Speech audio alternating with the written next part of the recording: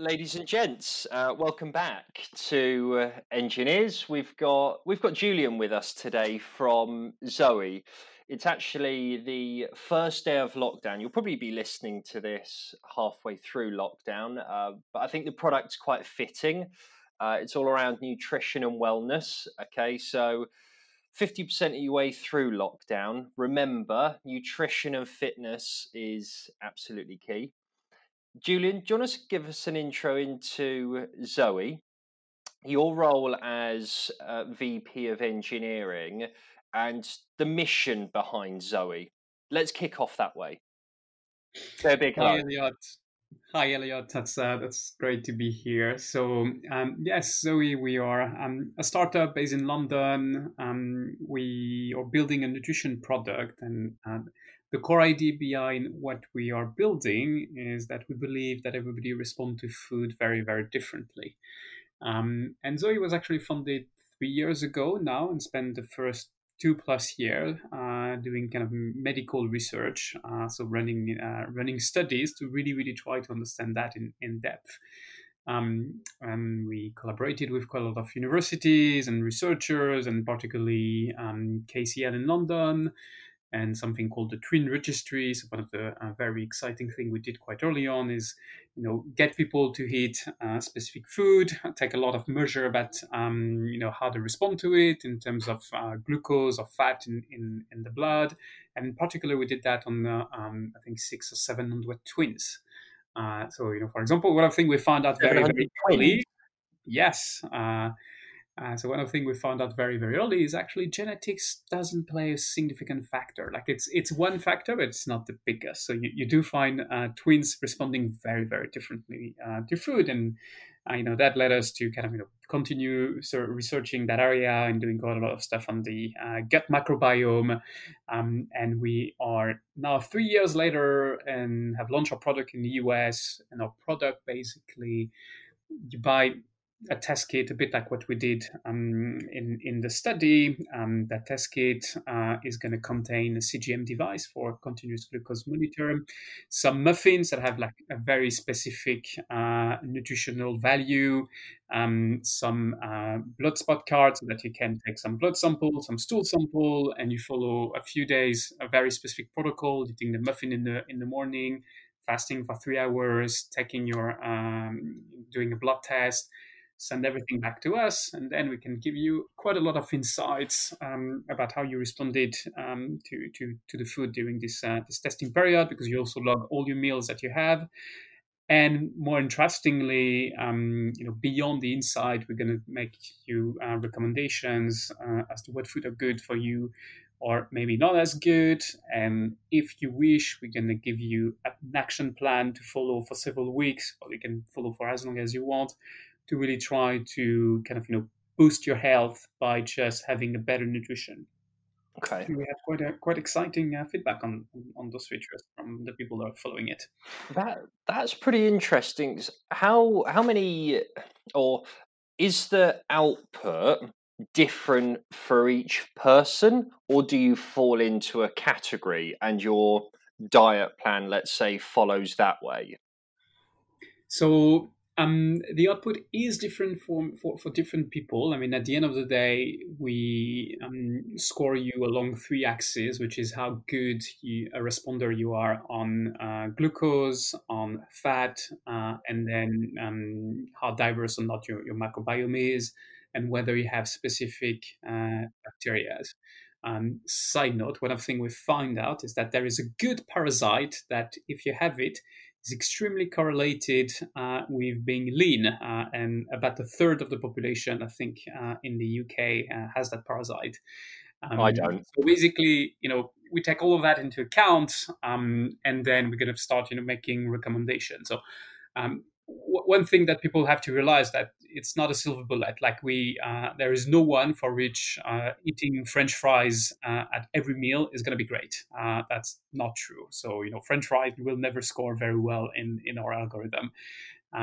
But there are definitely people that should favor more carbs or more fat, There are people that are actually quite bad on both, so that eliminates quite a lot of food. And there are people that are quite healthy, so they have like a lot more latitude to eat a bit what they want. So yeah, we just put you on place you on those axes, and basically all our scoring is derived from that. And after that, we've got some general rules, which is overall to have a great day, target a score of 75 for the day. And basically that take into account not only the meals you have, but also the sequencing, because that's something that matters quite a lot. So, for example, blood sugar tends to rise very quickly and decrease very quickly after you eat something, which is not true for fat. Fat kind of builds up during the day, and that probably means that you can actually have quite a reasonable amount of fat per day without that being bad for you, but you probably want to space it. So maybe you have, in the morning and in the evening instead of having, lunchtime and dinner, so that you can actually, your metabolism can actually, process the fat during the two meals. So that's the kind of thing that our algorithm takes into account, and we're constantly improving it. So you're a nutritionist by day, techie by night? I'm a noob in nutrition versus all the people in the company. I roughly try to follow what on earth we're doing, but no, there are people that actually know that stuff. I'm not one of them. No, nice. Okay. So what do you do as VP of engineering? Give us some insight into what that role looks like at ZOE. Yeah, so I think at ZOE that role evolved quite significantly in the last year. As I'm sure all the listeners are very much aware, VP of Engineering is just a title that doesn't say much. And when I joined a year ago, the engineering team was very small. I think we had 8 people, something like that. So it's different job from today, where we're reaching the point where we're at 20, but I guess even independently of the size, what I do and what I think is a good description of VP engineering is kind of trying to make sure that the trains arrive on time, that the engineering team is happy, making the link between the leadership team and the technology, and in the last year, basically, there's been a lot about do we work on the right things, or working with the product team.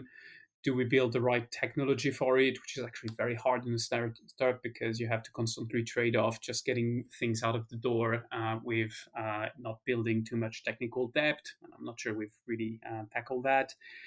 Building the team, so I think we almost doubled in the last 4 months. So that's I had like 70 interviews in the span of 6 weeks at some point. 70. Something like that. I have the stats somewhere. It was, Nice. a bit crazy.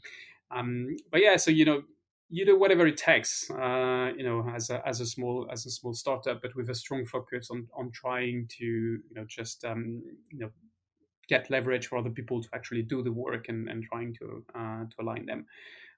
But I do sometimes still write a bit of code, mostly because I've been there for a year, and therefore I actually have quite a lot of context, which is quite relevant for solving a small problem here and there, or at least I could do it a lot faster than other people that joined very, very recently. So I'm trying to teach them the stuff I do, but hopefully not too much, because that's not really what the job is about in theory. I like That's that. a good example of just you do whatever it takes. I like that. Why do you think the product part and not building technical debt is tough?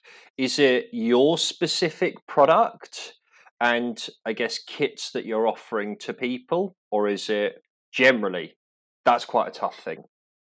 No, I suspect that's a general thing, in the sense you are in an environment where you need to learn very, very quickly, and the typical example is that we launch our product at the beginning of August, and that was following the big push that we did on the COVID symptom study app. Maybe we'll talk about that. So We ended up launching something that was really imperfect. And I think we've followed one of the Silicon Valley mantra, which is if you're not a little bit ashamed of your product at the time you launch it, then you're probably launching it too late.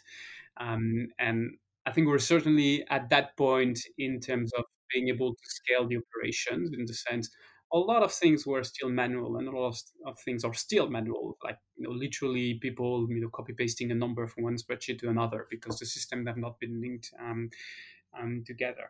But then you've got this constant trade-off, which is, on one side, you do want to sell your product more, but the more you sell it, if it's not automated, the more manual work you have. Yeah. And then you want to kind of automate it as much as you can. But those two things kind of pull in a slightly different direction, at least in the short term. And you're like, oh, the right way to automate it would be to do that way. Sure, but that way is going to take whatever 3 weeks. So that 3 weeks where you have to keep doing things manually, and someone run the job or doing something every day.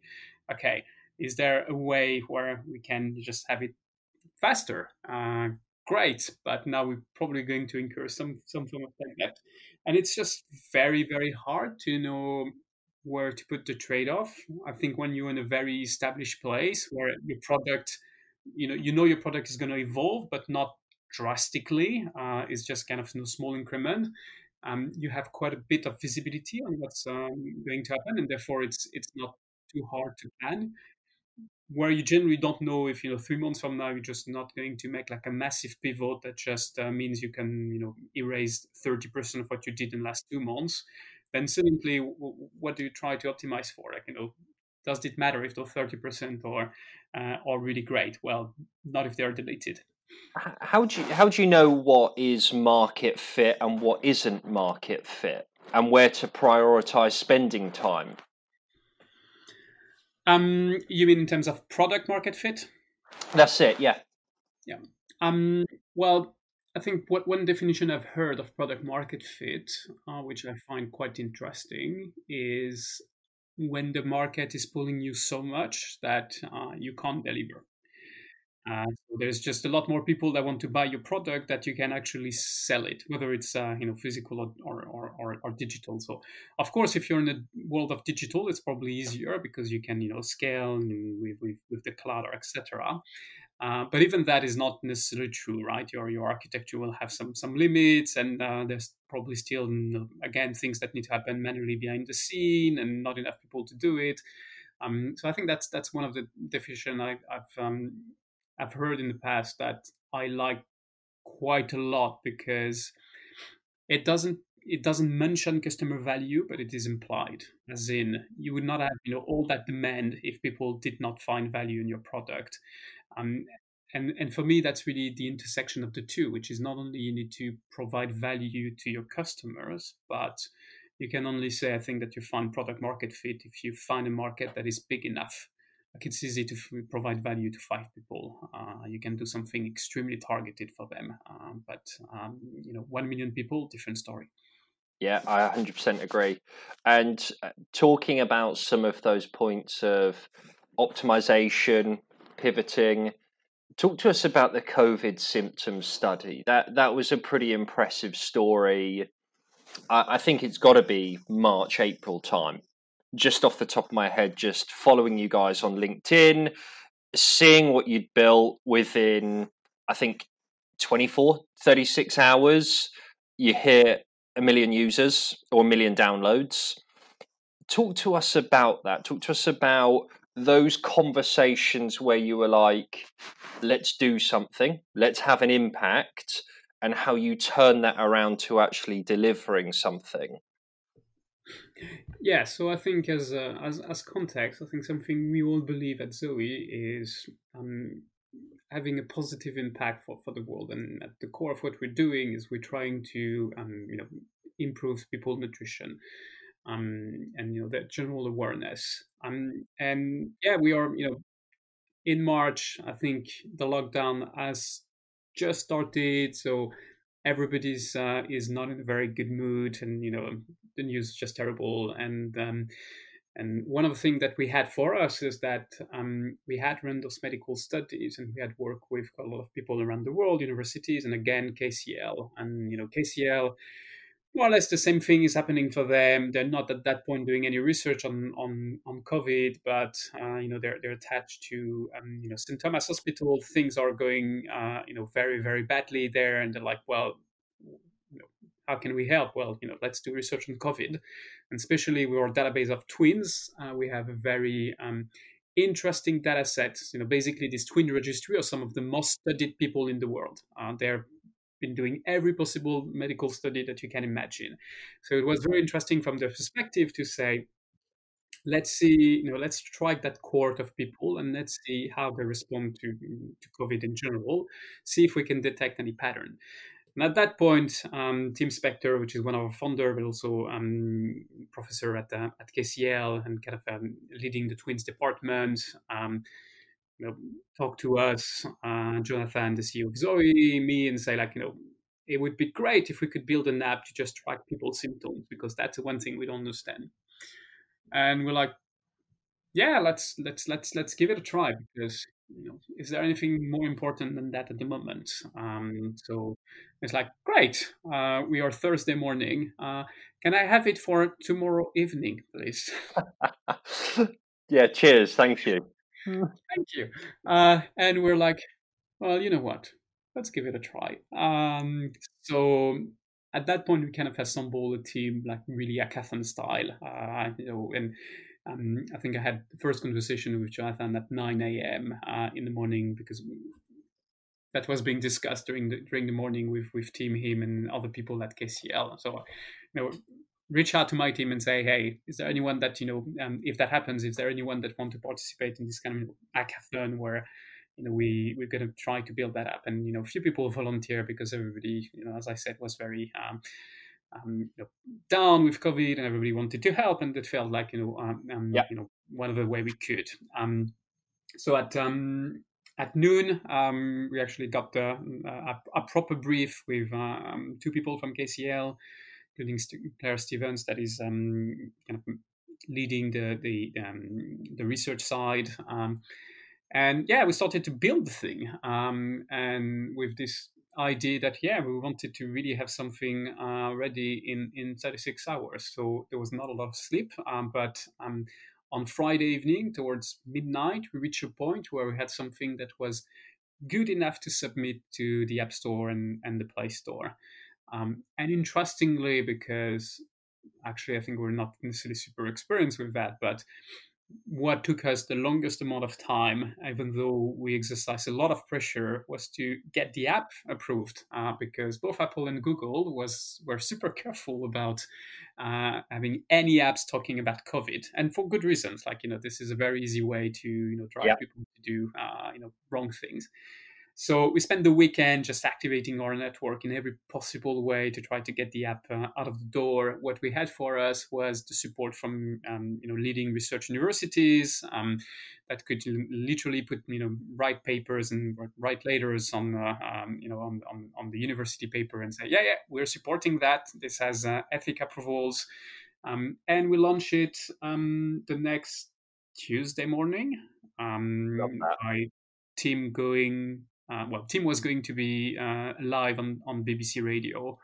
It was cancelled 15 minutes before, so we were all pissed off about it. Say, oh, that's a shame. But he started tweeting about it, and for the first few hours, it was like, there's quite a few people are retweeting, etc.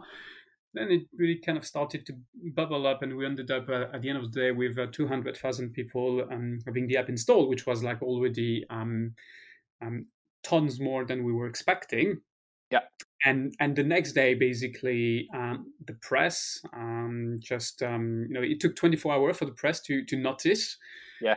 So all the online newspapers started to have headlines about it the next morning. I think at 8:50, the whole system was down on the load. So at 8:50, we had already more traffic than any point in the 24 hours before, which was still quite early in the day. But we got around that, and then we ended up at the end of the day with 1 million people indeed having the app installed and logging their symptoms. What a story. And what an unbelievable achievement for such a small team, and what that will do for your brand going forward, that you can pivot, turn something around, deliver it, have such a big impact. That's great for you guys. Yeah, I mean, it certainly has been exciting, especially when you think that the initial team was 6 people, 4 engineers, 2 across the backend, 2 across the mobile app, 1 UX designer, and Jonathan, our CEO, that was kind of doing the link with the scientists, but also with the legals. Yeah. So that was a small team, but as we quickly find out when we launch, 36 hours before, this small team of 6 turned into 40 people. Because now, when you've got a product that is just used by 1 million people, and literally your brand is on the line, Yeah. then it's literally all hands on deck. And I mean, we took like such a massive amount of shortcut to release the app. Like, the app was not great in any way. So we had like God knows how many people emailing us, tweeting on Instagram, everything you want. So for the first 2 3 weeks, I think there was like 10 people just replying to social media and Oh, emails wow. non-stop, 8 hours a day. The whole engineering team pivoted to that almost overnight. So it's been and quite interesting, but not without stress and not without consequences, both positive also negative, because that's great to do that, right? That helps, but that doesn't pay the bills. Yeah, no, absolutely. And was it just a symptom study, understanding what symptoms are happening around the world? Yeah, so basically the app, when you install it, you're gonna fill your profile. So give us information about your age, your weight, where do you live, any medical antecedent that you have, all those kind of things. And then on the daily basis, you can report your symptoms. Do you have fever?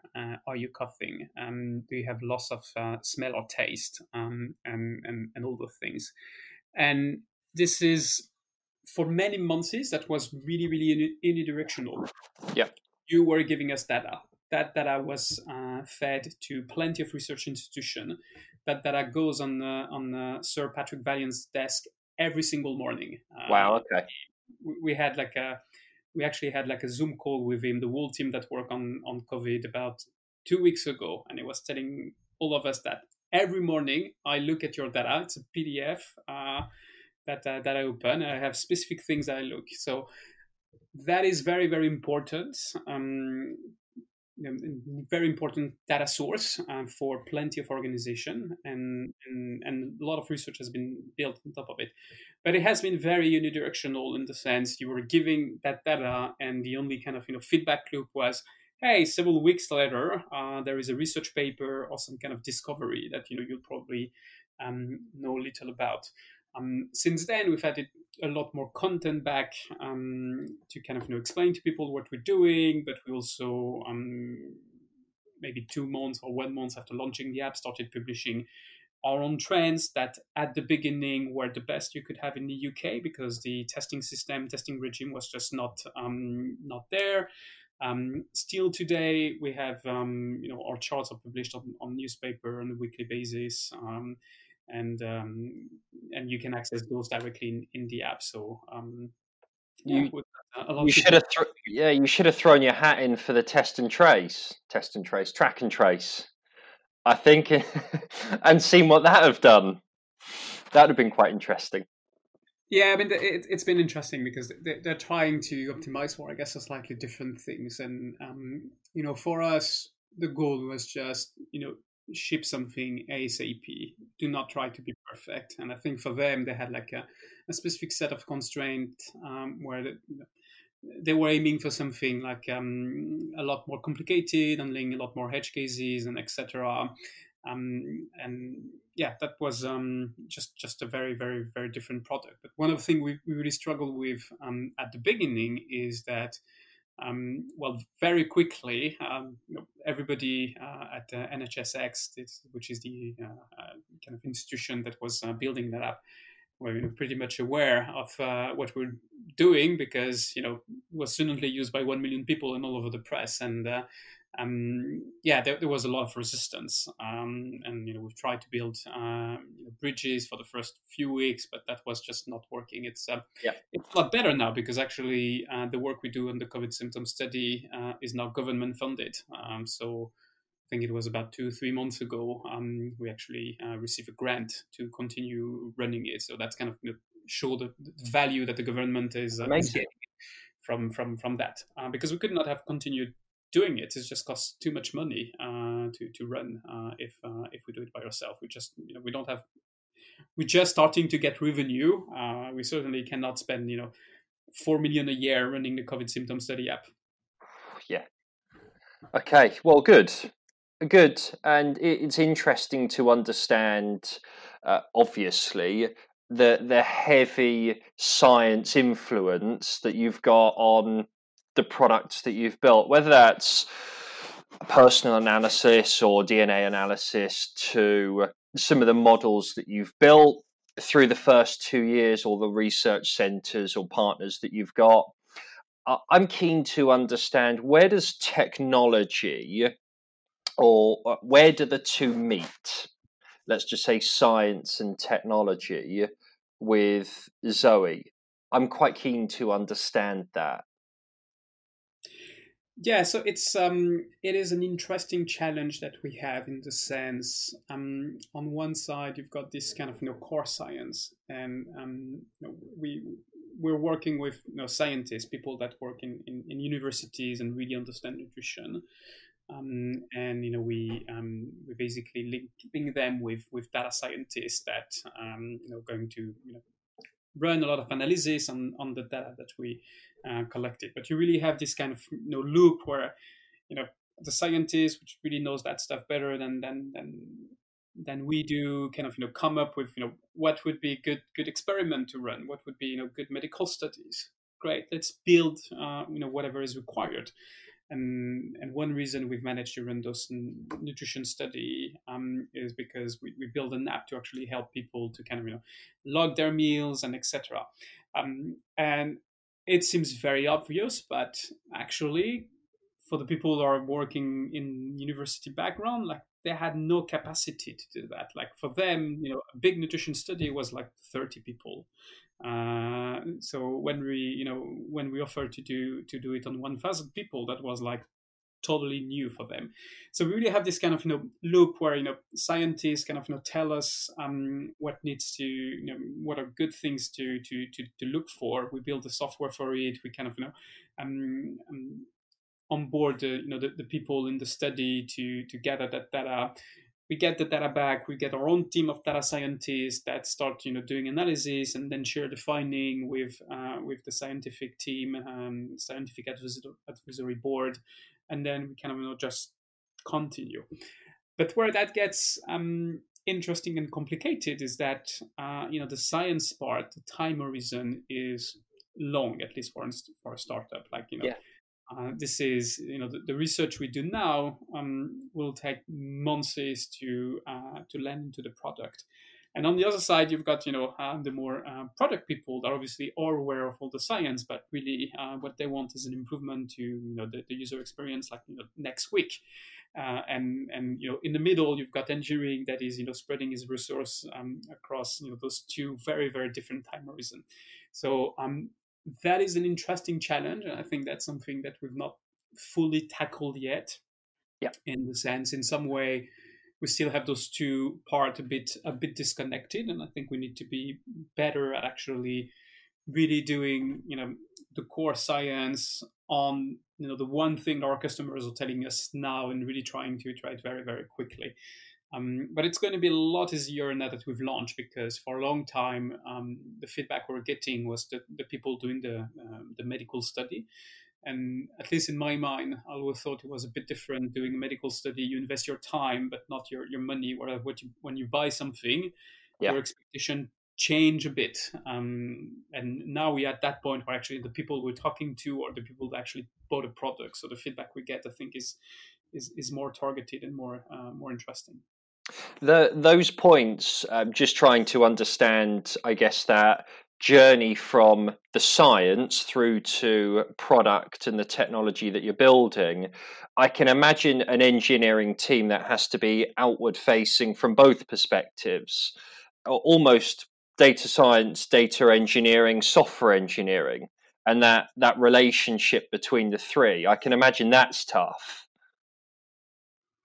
Yeah, no, you're absolutely right. You are pulled in different directions, and I think one of the things that we did not achieve very well in the past was actually serve and provide good service to our data scientists, to the point where our data scientists can build a lot of things themselves because we're a lot more focused into other part and more kind of building the product. But it is something we need to improve. And as I said, I think one of the solutions is just being a lot more cross-functional, as in trying to get a lot more of the data science, also building things that are going to be used next week or next month's top in the app.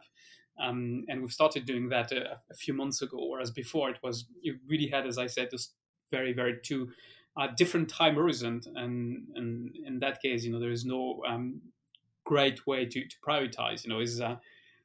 It's hard to know if it's more important to focus on the thing that's going to make the app better next week, but at the cost of not developing the kind of core science that could actually make the app like a big hit, but only 3 or 6 months from now.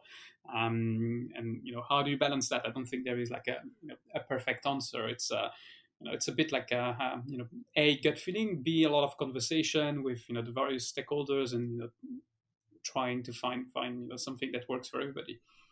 When you say core science, is that the analysis and the models that you've got, do you mean? And is it just being able to get more data and translating that into better products? Is that what you mean? So it's not only getting more data, it's just spending more time analyzing the data that we have, because it's just extremely complicated, overall. So you've got all those people that did the study, and they log their food, and you've got their CGM tray. So you have their glucose across the day, for example, and there's so many aspects you could look at.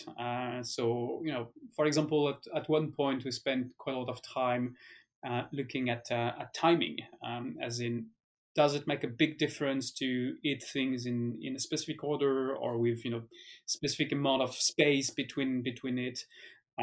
But another data set that we've got some access to and actually didn't do that much is the relationship between CGM traces and sleep.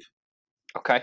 Do you process food better when you're well rested or not well rested? Yeah, maybe it wouldn't be surprising that you process food better if you're well rested, but does the data actually tell us that? Okay.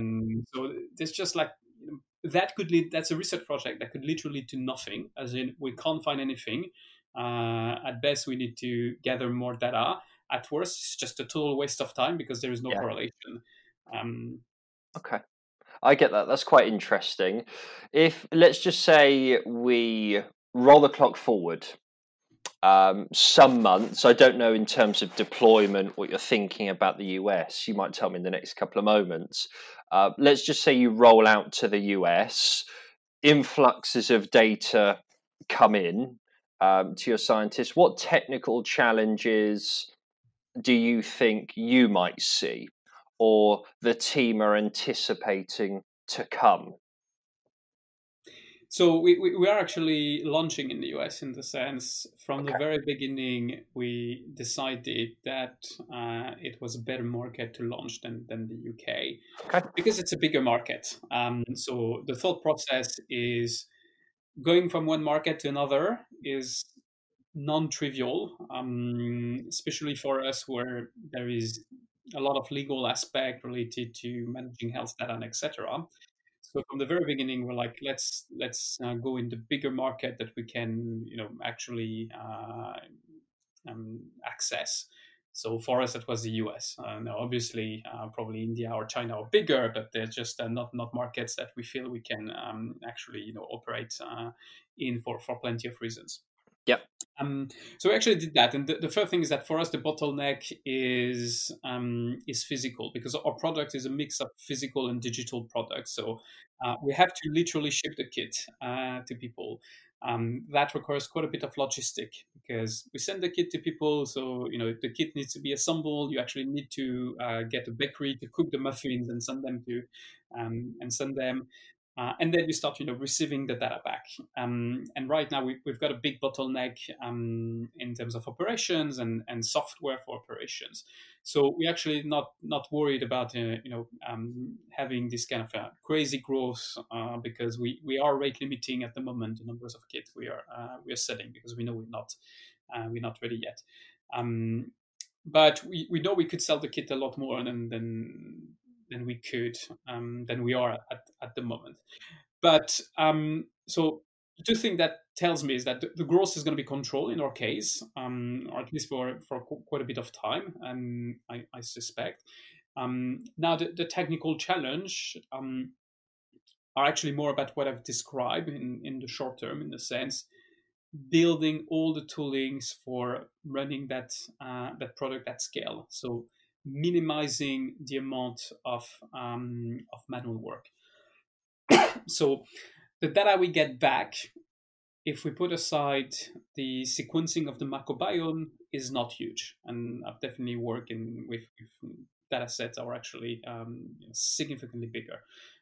So sequencing of your microbiome, those files are a few gigabytes, but basically you run some software on it once, and then you're probably not going to touch them for quite some time.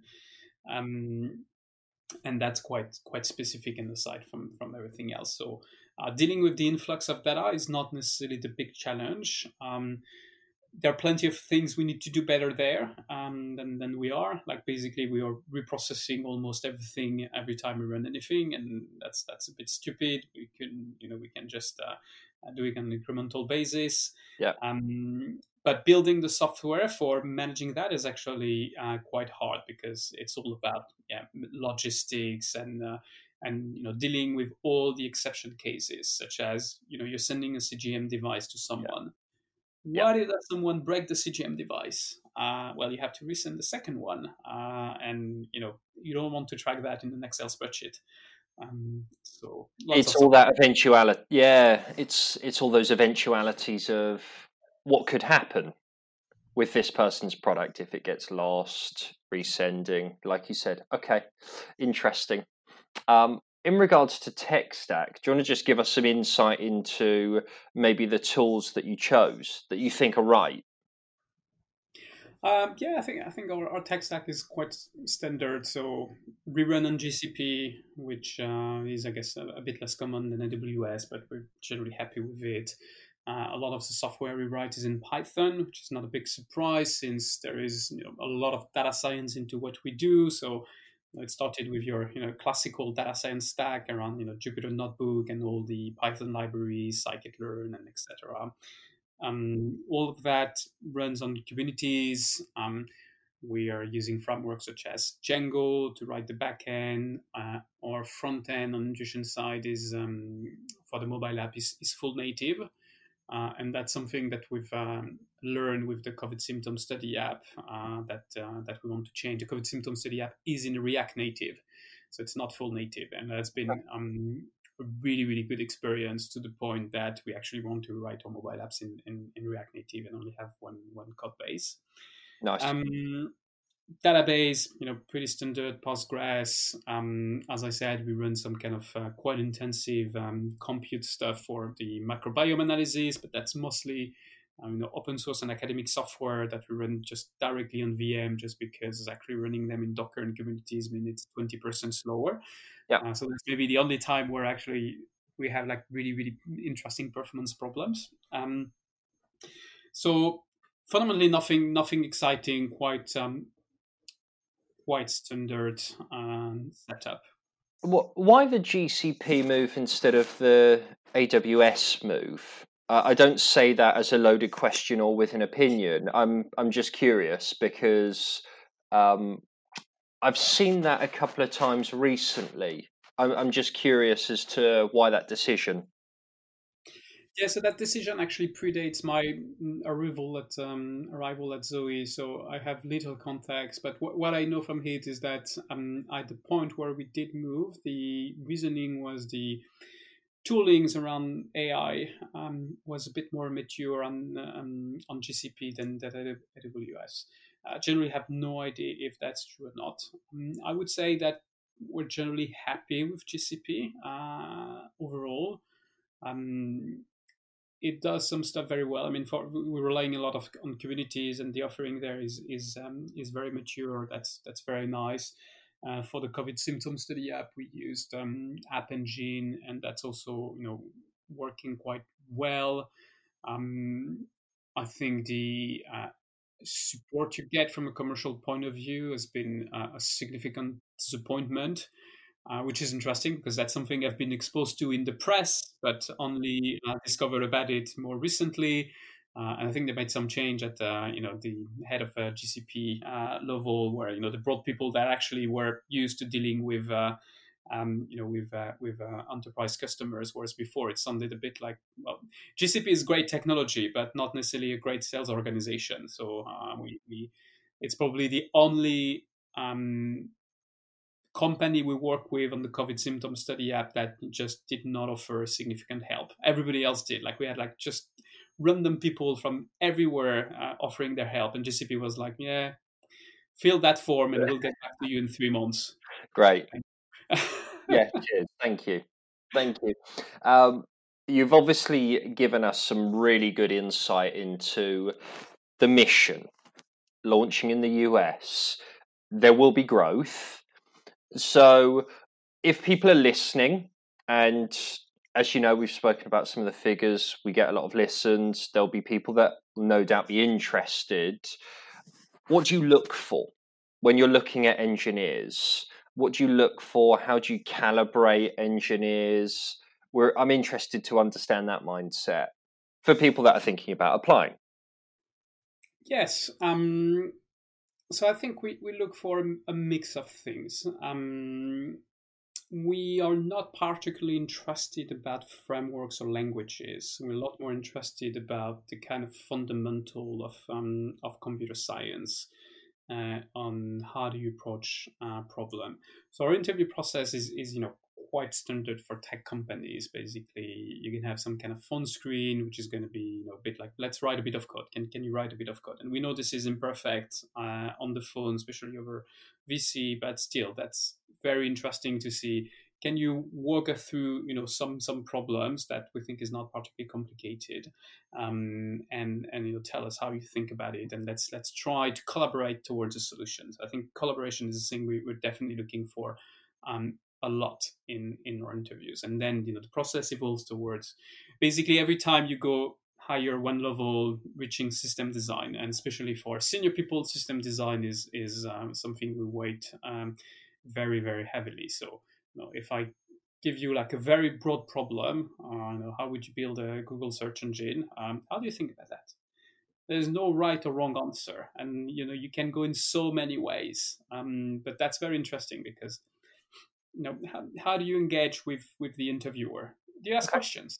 Sometimes you've got people that just start answering, like you just literally give them one sentence. Please give me a Google.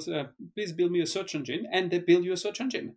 They have no idea if it's a search engine for on-prem for a company for 10 people, or if you're actually trying to build Google. They don't even ask. So that actually tells you quite a few interesting things. And obviously, you can both explore the more kind of behavioral aspect, or how do you would work in a team or with stakeholders, and going quite deep into specifics. The joy of asking open questions. Yeah. So one of the things we look at is scalability. How do you think about that? Not necessarily that we're working at a very high scale, but we like people that either can think about that, or if you point out the problem, can say, oh yeah, okay, maybe I don't know like the perfect solution, but I can with my knowledge, I could try to assemble something that looks not insane. And then a lot of behavioral questions in the next interview, such as, how did you deal with certain situations in the past? At the end of the day, our process is very similar to what you see at Facebook and Google. And I think we're really trying to index on how do you work with people, the kind of fundamental of writing software, not necessarily the specific of the frameworks of the language. Locally, that's a bit less true for some stuff. For example, right now we're looking for someone quite strong in front-end engineering because we think that we're a bit weak there. But it tends to be a bit more additive than just looking purely, therefore, how do you do React and forgetting everything about the rest. We're still going to ask you, how do you test your code? What great code looks like to you, and those kind of things. And I would say ZOE, I'm sure plenty of companies are saying that, but ZOE is a place where there is generally a very, very good atmosphere, and people support each other. So we are trying very, very hard to hire people like that. And one of the questions I like asking when people reach me is, how did the interview go so far? And the feedback people tend to be extremely positive.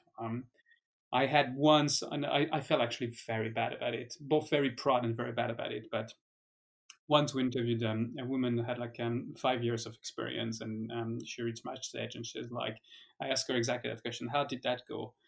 And she was like, I this is like the best interview I ever had, and it's the first time, she literally told me, it's the first time that I don't feel judged in the interview, that I feel like I'm actually having a conversation. And I felt so bad for her because I cannot imagine what she went through for the last few years. And I think that's one of the things we're trying to index for, is giving you not just like a long stream of questions, but really trying to have a conversation with you and build toward the solutions together. That's underestimated massively. I think it's a good representation of what you're trying to build internally, but I think the impact that has on a candidate's experience of you is unbelievable. Like you wouldn't even realize. I think it's massively underestimated. Treat people fairly, have a conversation with someone, understand someone, and like you say, how they think. That will have a great impact. Don't ask them specifics, be open, understand it. That's what I think, anyway.